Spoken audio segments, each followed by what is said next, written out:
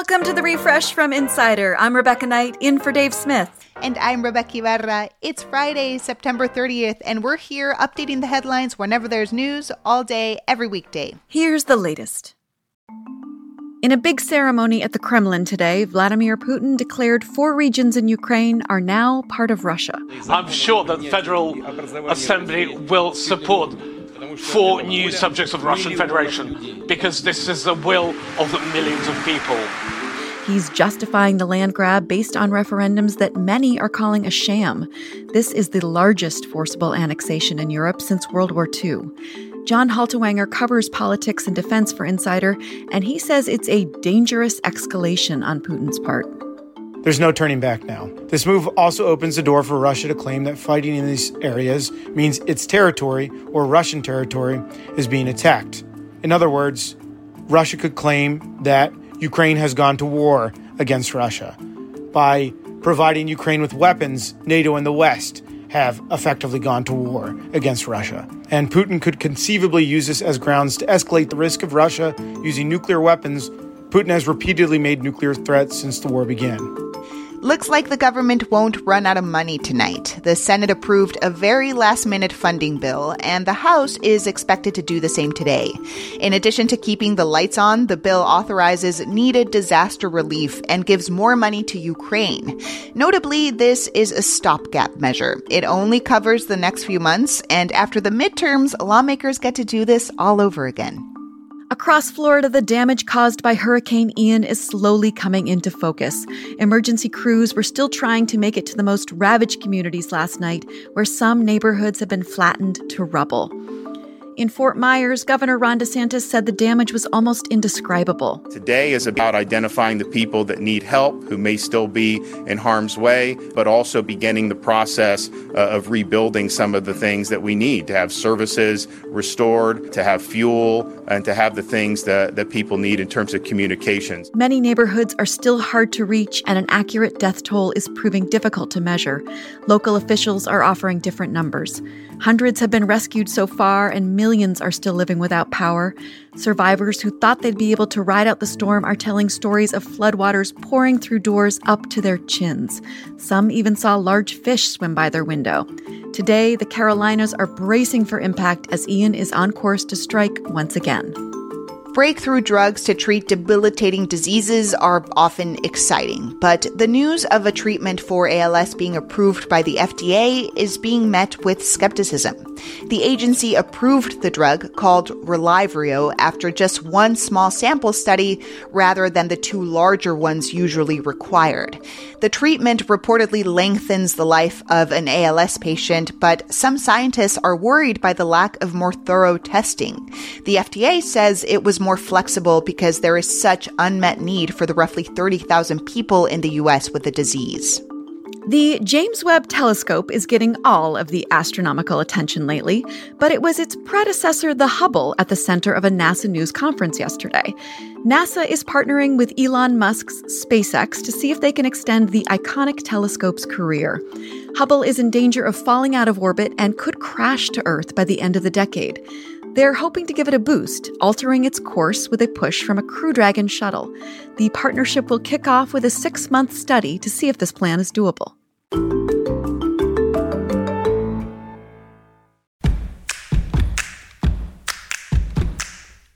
Today and every day, we're updating the Refresh from Insider as news happens, so check back whenever you want to know the latest. Coming up, we chat with a bodyguard for stars like Angelina Jolie, Brad Pitt, and Russell Crowe about what the job is really like. Earlier this week, a group of undocumented immigrants in West Texas were on the side of the road getting water when 2 men in a truck reportedly pulled over and began shooting at them. 1 man died and another woman was injured. Well, 2 brothers have been arrested and charged with manslaughter in connection to the shooting, according to Texas officials. And one of them, Mike Shepard, was the warden of a notorious immigration detention center until this week. According to The Intercept, Shepard has a long history of committing and overseeing violence against immigrants at the center. Miami Dolphins quarterback Tua Tagovailoa was taken off the field in a stretcher after getting sacked in the second quarter of last night's game against the Cincinnati Bengals. The footage is hard to watch. Tua rolling left. Tagovailoa gets hit. And down he goes. Slung down at his own 48-yard line. His head smacks the ground and his arms immediately seize. And uh-oh. The incident is raising more questions about the NFL's concussion protocol. Just 4 days ago against the Buffalo Bills, Tagovailoa briefly left the field, stumbling and wobbly, after taking another big hit. The team initially said it was a head injury, but then said actually it was a back injury. We got more twists and turns in the Mar-a-Lago saga. Donald Trump has been publicly complaining that the FBI planted evidence when it seized all those documents at his Florida club. So Raymond Dearie, the special master that Trump specifically asked for, told his legal team essentially put up or shut up. He ordered them to make that claim in a court filing by today. Remember, it's one thing to lie to Sean Hannity, but another thing to lie to a judge. But then Dearie's boss, Judge Eileen Cannon, overruled the special master yesterday, saving Trump from having to explain himself. The DOJ may appeal. After 7 years as host of The Daily Show, Trevor Noah says his time is up. In a video message last night, the comedian said he's leaving with a sense of gratitude. I sort of felt like Charlie and the Chocolate Factory. I came in for a tour of what the previous show was, and then the next thing I know, I was handed the keys. Noah thanked his team and said he was excited to get back to exploring the world and learning new languages. He reportedly already speaks 8. Comedy Central said no departure date has been set yet, and they're working on what comes next for the show. An investor just bought the Byers family home from Stranger Things and is planning to turn it into a Halloween attraction. The Netflix show is set in the fictional town of Hawkins, Indiana, but the actual house is in Georgia. And the family who owns the property reportedly sold it for double the asking price of $300K. The investor is planning to recreate the Byers family home and even build a miniature version of Hawkins on the property, though hopefully without the visitors from the Upside Down.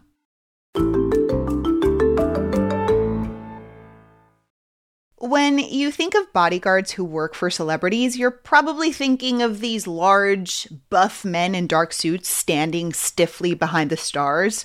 Or maybe, for the romantics out there like me, you're imagining a little more Kevin Costner scooping up Whitney Houston.